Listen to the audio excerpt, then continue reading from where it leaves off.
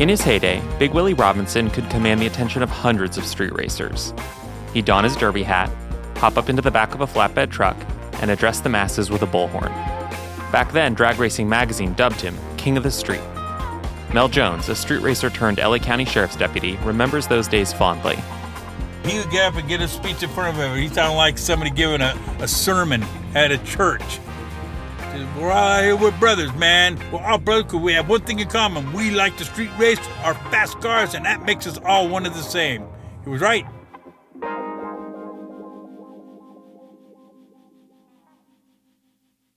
"20 years later, it was a different story. By the late 1980s, Willie no longer ruled the scene. Bullhorn or not, racers didn't want to listen.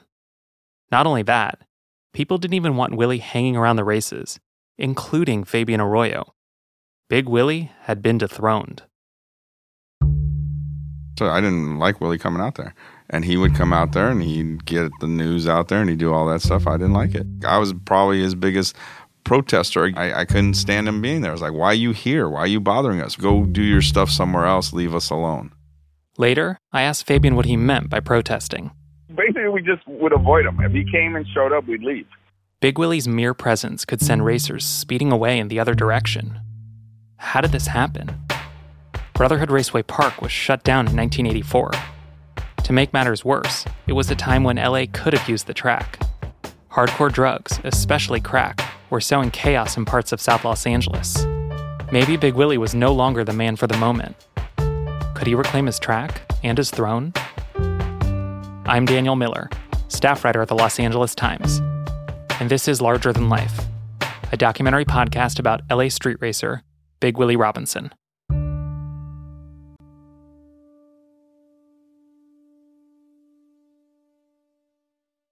When we last visited Brotherhood Raceway, it was 1980, and Big Willie was hamming it up with Darth Vader at a Star Wars event. He was still at the top of his game, but he was still fighting with the Los Angeles Harbor Commission. Their back and forth went on for several years, until the Harbor Department closed the track in 1984. It wanted back the city-owned land on Terminal Island for an industrial development. At the time, it probably didn't seem to Willie like a long closure was in the offing. The truth is, for almost a decade, the track had opened and closed often. Willie had always figured things out, but not this time. Fabian believes that civic leaders and law enforcement had come to view Willie and his track as merely a deterrent to street racing, and not a solution to bigger societal problems. They said there's a street racing problem. And then when there was no longer a problem, they said, we don't need Willie, the problem's solved. And then we closed the track down. Their problem wasn't street racing. Their problem was gang violence. They didn't associate gang violence with street racing or anything, or realize that a lot of it was connected in any way. So they didn't think that Willie could help. But Big Willie wasn't just a street racer.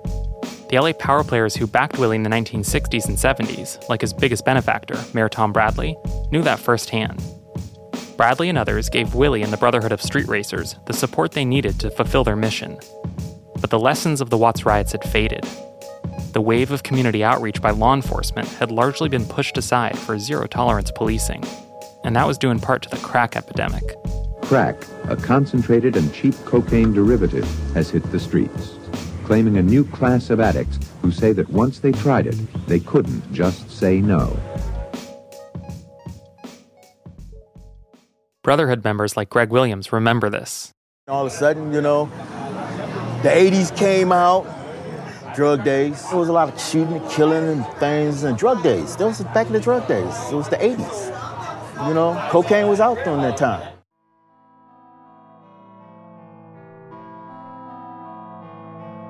The darkness engulfed large parts of South LA.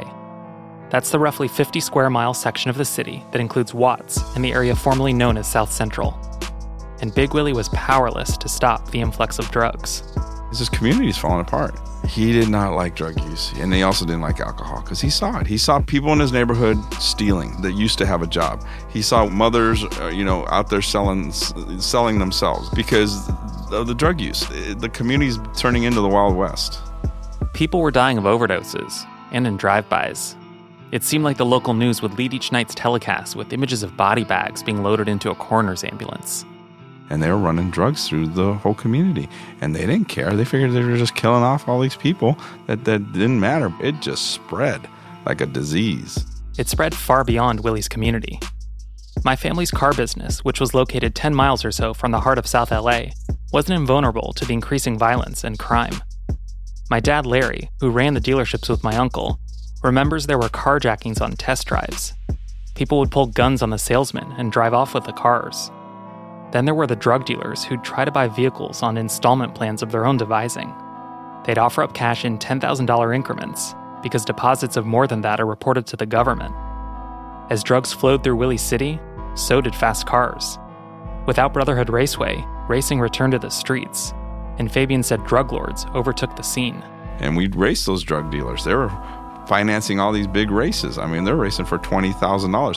Who has $20,000 to put on a race? A drug dealer. It'd take 20 of us, maybe 40 of us to come up with that money. And they'd come up with it in 2-3 minutes.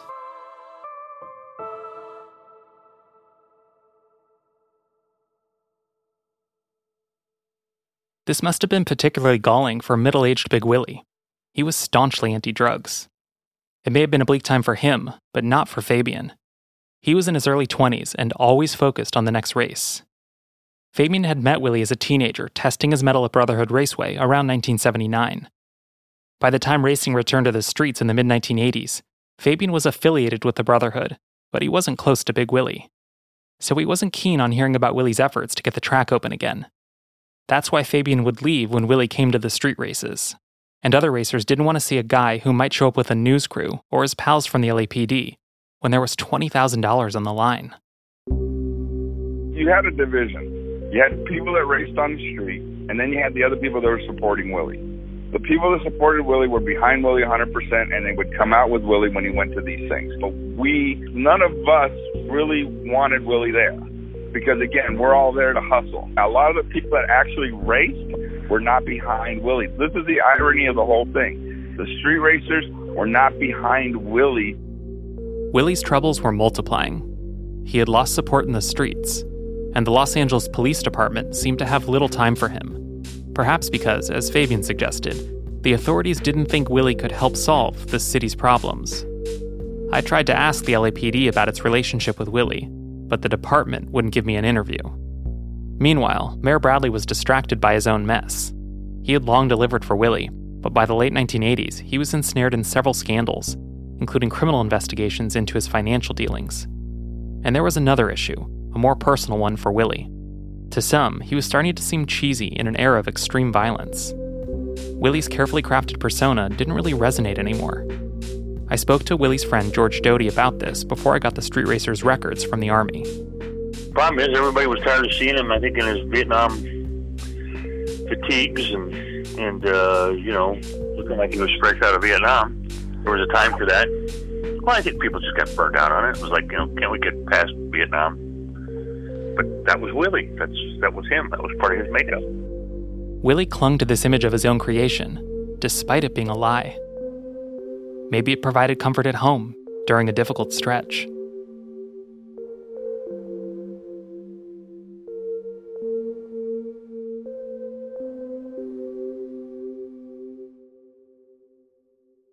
Willie and Tomiko were the first couple of street racing. They were both respected drivers, and they ran Brotherhood Raceway as a team. They did everything in lockstep, including piloting matching cars for a while, the King Daytona and the Queen Daytona. It seemed like together they were invincible. But not everything went their way. Willie and Tomiko tried to have kids for years, and it was a source of heartache that they hadn't become parents. Jean Davis Hatcher, Willie's little sister, said, We always talked about having a nephew named Willie Andrew Robinson IV. How aristocratic that would sound. In an old scrapbook of Willie's, one his friend Ted Moser shared with me, there's a page with baby photos of Willie and Tomiko arranged in a collage.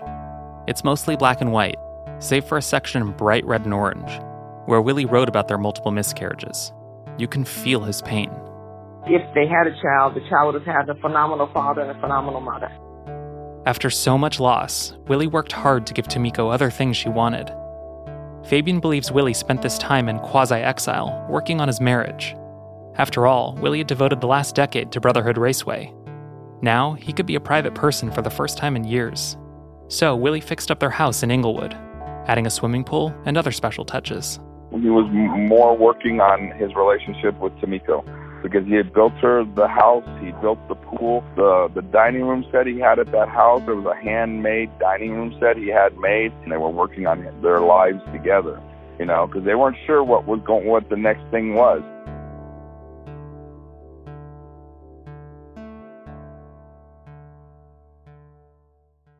Even as Brotherhood members were pulling away from Big Willie, he was withdrawing too. It was hard for me to find him or see him during that time. You know, everybody was playing low-key a little bit. Willie's version of low-key still involved hustling. Brotherhood Raceway was never lucrative. Any profits seemed to go right back into it. But operating the track had perks, like sponsorships and freebies from firms in the auto industry. Now, that was gone. To make ends meet, Willie sold bootleg movies. His specialty? Animated films by the Walt Disney Company, like Cinderella and Bambi. Here's Willie's friend, Van Anderson. He'll probably call it I got Snow White and the Seven Dwarfs. I got it on VHS. You know you can't get nowhere on VHS. They ain't got it on nothing. Nobody has copied nothing. And he'll $75 a copy. This wasn't Willie's only questionable side job. He also did something that may have been in contradiction to his ethics. Big Willie the Peacemaker sold guns. Several people told me about it, including Doty. What kind of guns did he sell? Oh, I don't want to give him a problem. I mean, I know he's not here, but he sold everything from silencers to fully automatic weapons. I mean, who was he selling them to? Oh, it's just different people, I guess. I don't know. I didn't ask for a list of his buyers. We can't know how Willie felt about this hustle, but it was a risky turn. Willie may have been tight-lipped about it, but running guns was perilous. Fabian said the authorities were on to him. Feds show up, ATF, whoever it was, they show up and they raid his house. And they find corners of the house nobody even knew about. The agents search Willie's home high and low for guns. And they go into the cellar, and you have to move the table to get to the cellar.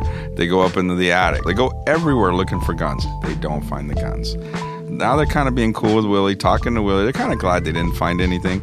Willie got lucky, because Fabian said the guns were there, but not where the agents bothered to look. So they're kicking back in front of this car, and they're leaning on the car, and it never dawns on them to check the car. And all the guns are everything he's got happened to be in the trunk of that car. For whatever reason, he was taking them down to get cleaned. Something was up with them, and he had them all in there.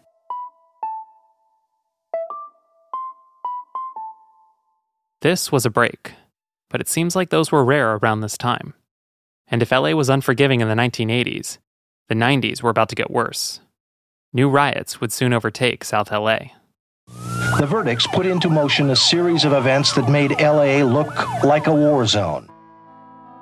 In April 1992, the 4 LAPD officers who viciously beat black motorist Rodney King were cleared of charges related to excessive force.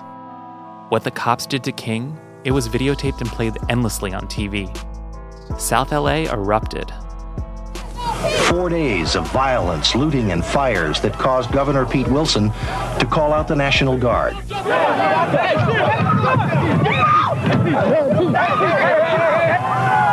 When the smoke cleared, hundreds of millions of dollars in property went down in flames. I remember the LA riots. I was 9 years old. My mother Adrienne picked me up from elementary school when the unrest began. She took me home and then to swim at a friend's house across the street. In the distance, a plume of black smoke rose ominously. My parents reassured me that armored military vehicles were guarding our neighborhood. I can't help but feel embarrassed when I say that I wasn't frightened during the riots. I was privileged. Fabian, though, he remembers watching people armed with guns patrol the roofs of their buildings, protecting them from would-be looters. In interviews, Willie never really explained how it felt to watch his city burn again. Almost 30 years after the Watts riots, he could only watch as another mess unfolded. His track was closed. He didn't have the rapport he'd once had with the LAPD when he helped keep the peace after Martin Luther King Jr. was assassinated. And Willie said the 1992 riots were a catalyst for other trouble. When the 92 riots went down, a war broke out between the Mexican Mafia and the Crips and Bloods. And there were mucho killings, mucho drive-bys. Fabian saw another problem. By the time of the riots, Brotherhood Raceway had been closed for 8 years or so.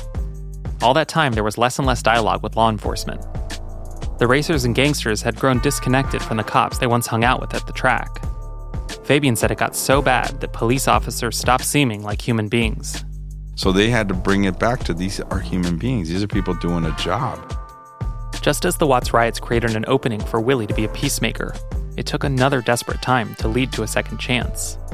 But it wouldn't unfold exactly like the good old days. Because Mayor Tom Bradley, Willie's benefactor for more than 20 years, decided to not seek a sixth term. He left office a little more than a year after the violence, in July 1993. Still, it looked like Willie might have an in with Bradley's Irish-American Republican successor, Richard Riordan. Willie's connection? Otis Chandler, who by now had stepped down as publisher of the LA Times. Mayor Riordan was on television. He said, I'm the mayor of a war zone and I need help. And so Otis Chandler called his buddy, Mayor Riordan, and said, you need Big Willie and the Raceway. I've never been able to find the perfect comforter. Some were too thick and hot, while others were too thin and didn't feel cozy. I just wanted a comforter that kept me cool while still being comfortable so that I could actually get a good night's rest. Now with the Breeze comforter from Buffy, I finally found that perfect comforter. The Breeze's 100% plant-based design is actually breathable, and it keeps you at a perfectly comfortable temperature in a way that polyester and down-filled comforters just can't. The Breeze is made out of eucalyptus fabric, which is earth-friendly and uses 10 times less water than cotton to grow. Plus, the fiber is produced using recyclable earth-friendly solvents, so it's hypoallergenic too. You could try a comforter in your own bed for free, and if you don't love it, return it at no cost. For larger-than-life listeners, we have an additional special offer. To get $20 off your Buffy comforter, visit buffy.co and enter the code LARGER. Again, that's code LARGER at buffy.co for $20 off your order. I never really cared about socks before, but now whenever I put on a new, fresh pair, it feels like I'm floating. It's because I discovered socks that'll change the way I'll think about socks forever. They're called Bombas. Bombas are what feet dream about. They're made from super soft, natural cotton, and every pair comes with arch support, a seamless toe, and a cushioned footbed that's comfy but not too thick. With many colors, patterns, lengths, and styles, Bombas look great wherever you're going. I play basketball all the time after work, and with all those pick and rolls and hard cuts to the basket, I kept getting blisters on my feet. Now with Bombas, my feet feel supported and cushioned on and off the court. If you also want to join the sock revolution, go to buy your Bombas at bombas.com/larger today. You'll get 20% off your first purchase. That's BOMBAS.com/larger for 20% off. Bombas.com/larger. This was the fresh start Willie needed. He may not have had as close relationship with Riordan as he'd had with Bradley, but the new mayor could still be his patron. And perhaps things had gotten so bad in LA after the riots that no idea was too audacious to try, even if Willie's vision was a retread. Big Willie and Chandler were working together again. They might have lost touch, but they easily resumed their friendship. The mogul's son, Harry Chandler, sensed how strong their bond was.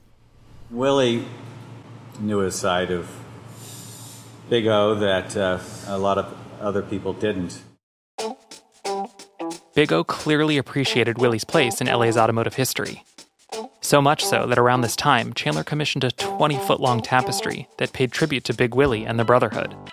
Cars were a huge part of Chandler's life, too. He collected them for his museum and had raced professionally, taking part in a 6-hour endurance competition. If Willie was going to get the Brotherhood's track open again, he really needed Chandler's help. And he came through. The tycoon wrote letters to the mayor and others advocating on Big Willie's behalf. They came at a pivotal time in 1993, just ahead of a crucial Harbor Commission meeting, where the board would discuss Willie's potential return to Terminal Island. But being Willie's advocate could be exhausting. Keith Collins, one of the artists who made the street racing tapestry, said Chandler complained about Willie.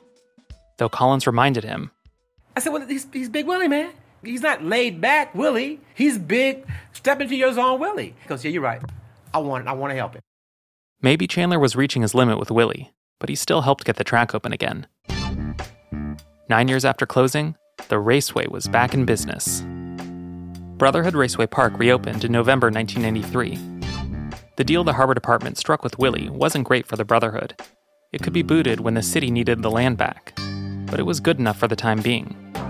Michelle Baez and her husband were the first ones to go down the drag strip in their Saleen Mustang. And you wait for the green light, and then your heart is getting that emotion, that adrenaline. That green light comes on, and you do the wheelie, and you come down, and then you go straight, and you just feel that G-force. It's just like you ride in a roller coaster or some exciting ride, and you come off, and you're just like, wow, man, that was intense. Let's do it again. It's notable that a woman would have done the inaugural pass. It's a reminder that once his track was open again, Willie welcomed everyone. Tomiko even mentored Baez, who spent a lot of time at the raceway. She stood out. Women were far outnumbered by men. And Baez said some didn't take her seriously. I had to work so hard to earn not only Willie's respect, but the guys' respect. Back then, when I was growing up, you never saw a street race a girl, let alone be in a club with all guys. So I was proud to earn my stripes. Baez, who goes by the nickname Monster Michelle, told me about the time Tomiko took care of her when she was injured on the track. She had been struck in the face when a Volkswagen blew up during a burnout. But Tomiko's love had a steely edge. She wanted me to be tough, a tough, strong woman, and still be a feminine woman at the same time. It was tough love, and I knew where she was coming from.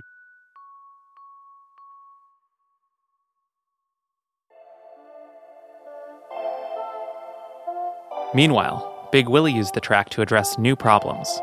We went and met with the leaders of the Mexican Mafia. I said, now I know about killings. And I told the Mexican Mafia, I said, hey man, I want you guys to come in peace. And we stopped the killings between the Mexican Mafia and the Crips and Bloods. Drive-by shootings went to 0. After the whole world saw cops beat Rodney King, it was more important than ever to have a haven where officers could try to connect with their community. And that happened at Terminal Island. It didn't happen anywhere else. I didn't just hear that from street racers. When I first started doing this race car thing, and I'd show up at a car show, man, I was like the freaking devil showing up. That's LA County Sheriff's Deputy Scott Graham. He heads a nonprofit called LASD Motorsports. It's a community outreach program that's focused on strengthening trust between law enforcement and the public, something that's easier to do when he's driving his eye-catching dragster. It's done up to look like a sheriff's cruiser, down to the flashing lights on the roof. But for Graham, going to Brotherhood Raceway was nerve-wracking at first. I actually worked the gang unit in South Central LA. We go out, everybody knows who we are, and we're not sure who everybody else is. But I'm telling you, it was a neutral territory out there.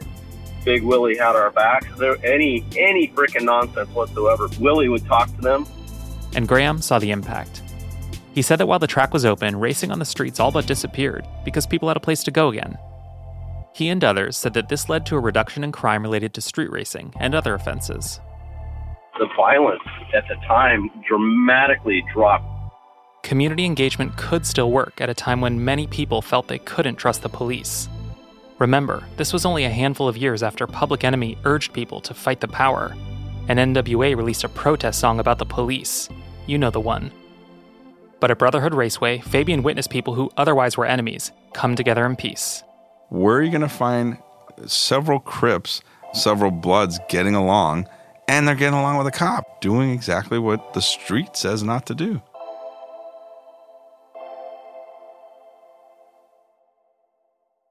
Big Willie wasn't able to command the streets as he once had. But after the raceway reopened, the Brotherhood could again spread its message. The track was still effective, and LA was better for it. Some public servants saw this and got behind Willie. People like Steve Soboroff, who served on the Harbor Commission in the early 1990s. Big Willie was a service provider. Just like Big Brothers is, just like the YMCA is, so was Big Willie. He was a service provider. He kept people out of jail. He kept them from fighting. He kept them from murdering each other. But Bradley was gone, and there just weren't enough officials who shared Soboroff's vision, especially when things went wrong. Brotherhood members said that the track became increasingly popular among lowriders. These enthusiasts customized their cars with hydraulic lift kits that allow them to be raised or lowered with the flip of a switch. It's a subculture depicted in movies like Boys in the Hood and rap music videos by Dr. Dre and Snoop Dogg. But at Brotherhood Raceway, the hoppers and scrapers' presence attracted the attention of police. That's according to Brotherhood member Eddie Meeks. These were gentlemen that lower their cars and they hop them. And they see how high they can get the car up. And once that element came into the racetrack, it started its downfall because the police were starting to get called more in. The helicopters were having to come down. And Big Willie did his best to corral that and stop that. But when you get thousands of people in an area, so I guess you can imagine what happens there. A handful of incidents were well publicized, painting the track in a bad light. There was, for instance, a shooting involving two friends. They were buddies, but one was messing with the other one's girlfriend. Willie said that one of the men made a crude sexual remark about the woman, enraging the other. And so that made him go in his pocket and pull his .380 and pop off 4 rounds. But by the grace of God, nobody got seriously hurt. Though not everyone was unscathed. Here's Brotherhood member Harlem Brown. Didn't hit with his target. He hit some young lady in the hindquarters. Eventually, the gangsters who Willie tapped to work security at the track stepped in. But the Crips and Bloods, they caught up with him. Because when the police got there, they said everybody was peaceful, everybody was cool.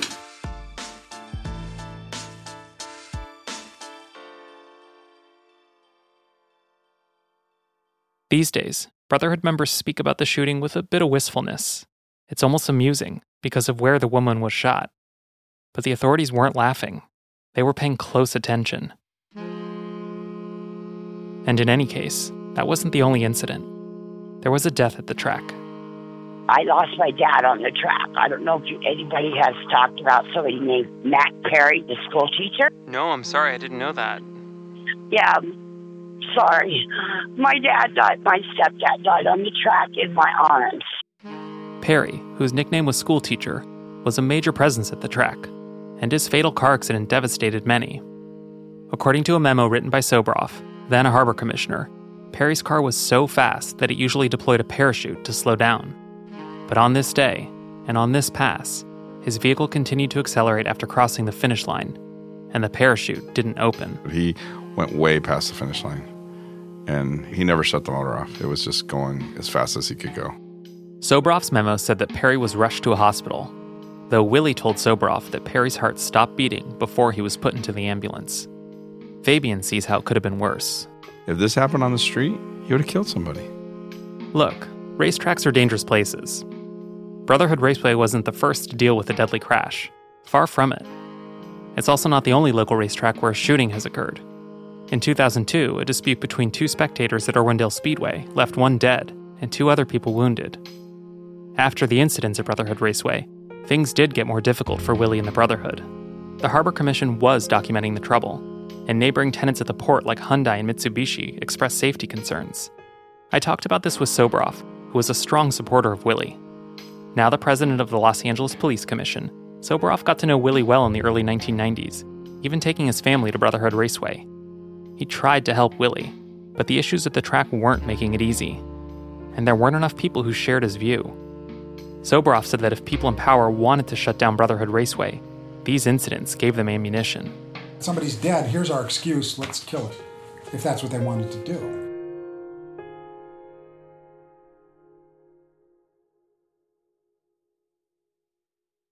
The Harbor Department documented every single issue at the racetrack. I mean, everything. Brotherhood Raceway incidents. This is prepared by the Harbor Commission. 1128. Vehicle carburetor fire, raceway personnel. It's a long list. I read the department's file to Fabian. 123. High-speed motorcycle race started while previous participants stalled on track. Near miss. Go-karts racing at same time as main drag strip. And they're nitpicking. I mean, if you look in the history of drag racing, you're going to find all this same stuff happening at other tracks around the country. It's no different. After nearly a decade without a track, Big Willie had finally reclaimed his perch, and now the authorities wanted him to operate by the book. That meant racing had to stop at 8 p.m. Sharp. A dust-up over this was documented in the Harbor Department files. I shared the details with Fabian. At 19:30 hours, we were approached by LAFD Fire Inspector Steve Montiel, who asked about the ending time of the raceway permit. On this night, a fire inspector was there to make sure the racing ended on time. But Big Willie was fed up. He lost his cool. I read from the LAPD report. Big Willie got on the speaker system and began shouting, "The fucking fire department and harbor department are shutting us down, but I'm going to take care of this with the mayor and the harbor commission this week." Willie was at his wit's end, and so was the harbor department. It shut the track down a year later, in October 1995, saying it needed the land on Terminal Island for a port-related business. The Brotherhood didn't know it, but this would be the last time its raceway was ever open. Fabian remembers what it felt like when it became clear a reopening wasn't likely. There's anger and frustration and sadness all in one. There's a lot of sadness that my kids can't go there. That track could have changed a lot of people's lives. Sobroff agreed. He said that Willie losing the track was a loss for all of LA, because he believes that when Willie had his track, he could keep the city from burning. I think he'd be the first to tell you how many riots he stopped. How many times he knew both sides and said, guys, let's go to IHOP instead, you know? Willie's wholesome vision of Brotherhood Raceway as a place where all sorts of people could come together in peace may have made sense in the 1970s. But 2 decades later, given the climate in LA, it felt like a pipe dream. So maybe what really led to the raceway's closure was a lack of interest from government, or its prioritizing of commerce. Even though Willie had support from some powerful allies, he never really found a replacement for Bradley. Without a strong protector, the harbor department had its way with Willie.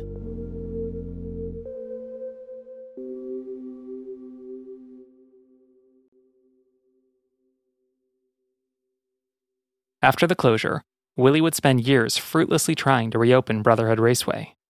Ironically, though, it was this effort that would bring Willie and Fabian closer together. After not seeing eye to eye for a time, they got to know each other better at the track in the mid-1990s and solidified their relationship in the years after it closed. When we started talking again, I hadn't seen him in a while. So, and he was telling me about the track was going to open, and he's trying to get it open. And that's when I started really talking to him more and then helping him more. And that's when, I got to know him a lot better. The vacant land where Brotherhood Raceway once stood remains earmarked for a harbor-connected use. These days, the property is a barren expanse, taunting the racers who once wowed crowds of thousands there. The next episode of Larger Than Life is our last one. We'll get into how Willie's story ends and take stock of his legacy. But before I could figure out how to do that, I had to see the site of Brotherhood Raceway for myself. Can you tell us what we're looking at? This is the entrance to Terminal Island. But Terminal Island itself is underneath all this crap. This stuff is like 8 feet above the ground. You have to go underneath to get to the actual drag strip. Any trace of Brotherhood Raceway was erased long ago, or buried, as Fabian said. Terminal Island hasn't been home to a drag strip in 24 years.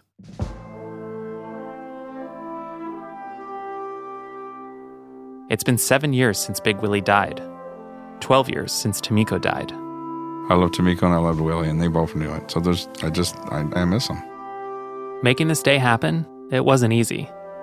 We needed approval from the chief of the Los Angeles Port Police and an escort to get on site, in part because the former home of Brotherhood Raceway is fenced in and encircled by a rail line. Along with Fabian, we are joined by a few other Brotherhood members. Come on, Glenn. For this side or that side? You're on this side, so Fabian brought his 1994 Buick Hearse, the one painted light blue with flames on its flanks. And Donald Galaz brought his 1941 Chevy Gasser. His Brotherhood nickname is painted on the door, Donko. It hadn't dawned on me that they'd want to race, and they certainly didn't ask for permission. But as a handful of cops watched near their squad car, they quickly got into formation, not far from where the original starting line had been.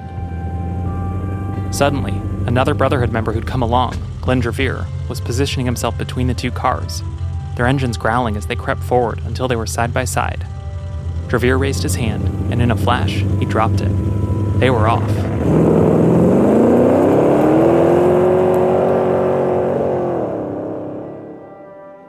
Once it was all over, I rushed to the competitors. Here's Galaz.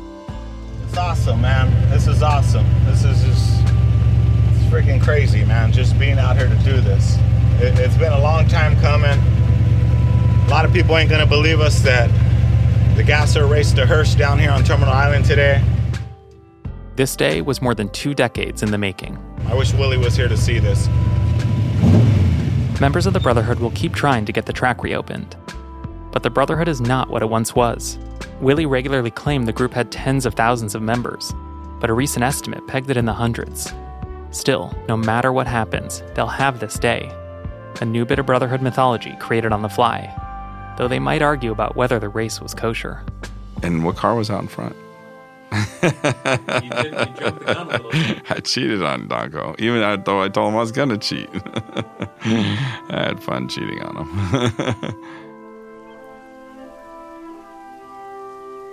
As the two cars raced down the road, they kicked up tons of dust. It billowed high in the air, watering eyes and blanketing the site of Brotherhood Raceway for just a moment, giving it a dreamlike sheen. The salt air, the chirp of the gulls, the burbling idle of the gasser reverberating in our chests. It could have been 1975, or 1983, or 1994.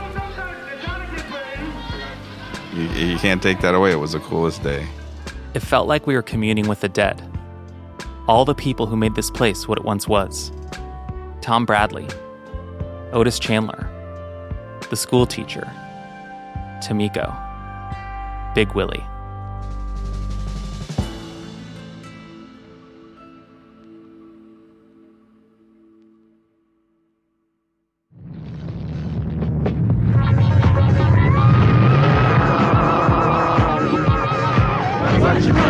Don't you know Big Willie says, yo. Run, what you run? Oh, yeah, Big old Willie says. Run, what you run? That's right. Run, what you run? Long as it's fast. Larger Than Life is reported and written by me, your host, Daniel Miller, for the Los Angeles Times. Our producer is Grant Irving. The editor is Catherine St. Louis. Kimi Yoshino is our story supervisor. The executive producer is Jonathan Hirsch. Additional production by Karan Navatia. Sound design and mixing by Daniel Turek. Music by Nolan Schneider and Grant Irving. The sound engineer is Mike Heflin. Research by Scott Wilson, fact-checking by Laura Bullard, and copy editing by Rubena Azhar. Larger Than Life was recorded at Los Angeles Times Studios in El Segundo, California. The archival audio in this episode is courtesy of Film Archives. For more on Big Willie Robinson, including videos, photo galleries, and essays, visit latimes.com/largerthanlife. Join our Facebook group. You can find us at Larger Than Life Podcast to discuss the story. And I'm on Twitter at Daniel N. Miller. You can also learn more about the story by subscribing to our Play Next newsletter. Go to latimes.com/playnext. Larger Than Life is available on Apple Podcasts or wherever you listen. Don't forget to subscribe, rate, and give us a review. It really helps spread the word. Larger Than Life is a production of LA Times Studios with support from Neon Hum Media.